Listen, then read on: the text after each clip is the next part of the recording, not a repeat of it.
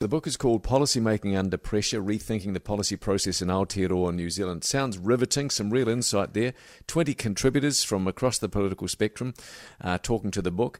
One of the authors and editors is Adjunct Professor Sonia Maisie. She joins us on the line. Hello, Professor. Hi, Professor. Kia ora. Kia ora.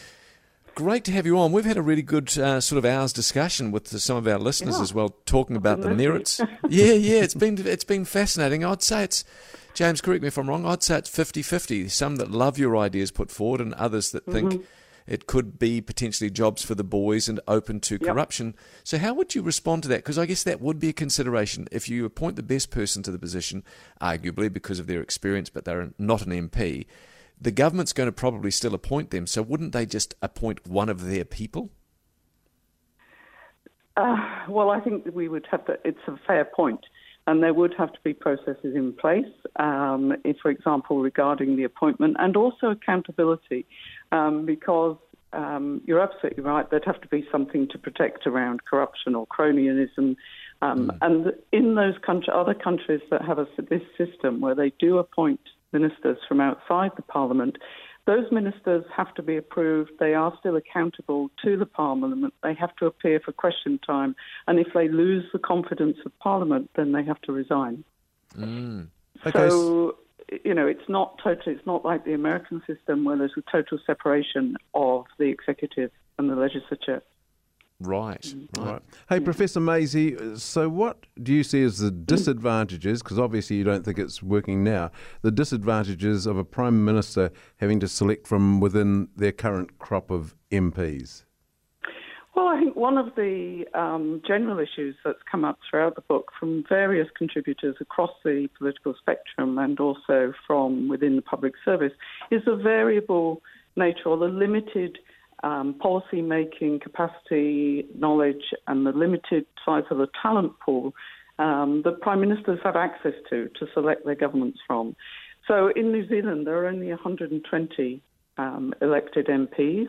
That means that the winning party's probably got 61 or winning parties to choose from. By the time, if there's coalition constraints, regional constraints, ethnicity around Māori, constraints, that's quite a limited talent pool for the Prime Minister to have to pick their government. And New Zealand may be a small country, but the size and the complexity of our public policy issues is just as big as any other country.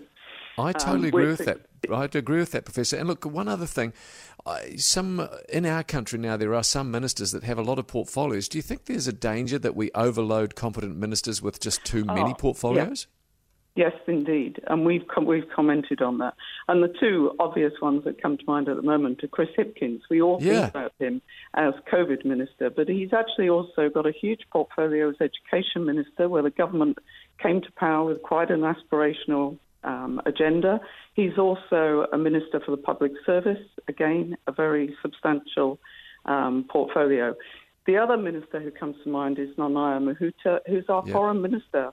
Dealing with huge problems at the moment, tensions between Taiwan, China, international trade, free trade agreements. She's also local government minister dealing with resource management, consent reform, three waters reform, local government reform.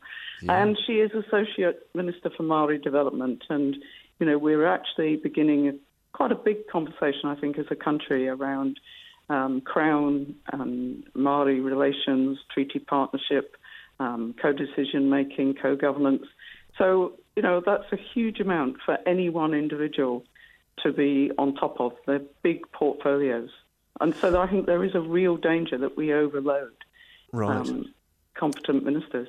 Last thing, we've only got 30 seconds, Professor, but is there any chance of what you've proposed in this book coming to pass? Look, I think that's aspirational. I think what we wanted to do was to plant the seed, to plant the beginning of a discussion. This is a really important issue, and going forward, we've got wicked problems. If we succeed in generating public debates like the one you've had this afternoon, get bigger, that will be great. Okay. Professor, really good. Thank you so much for your time.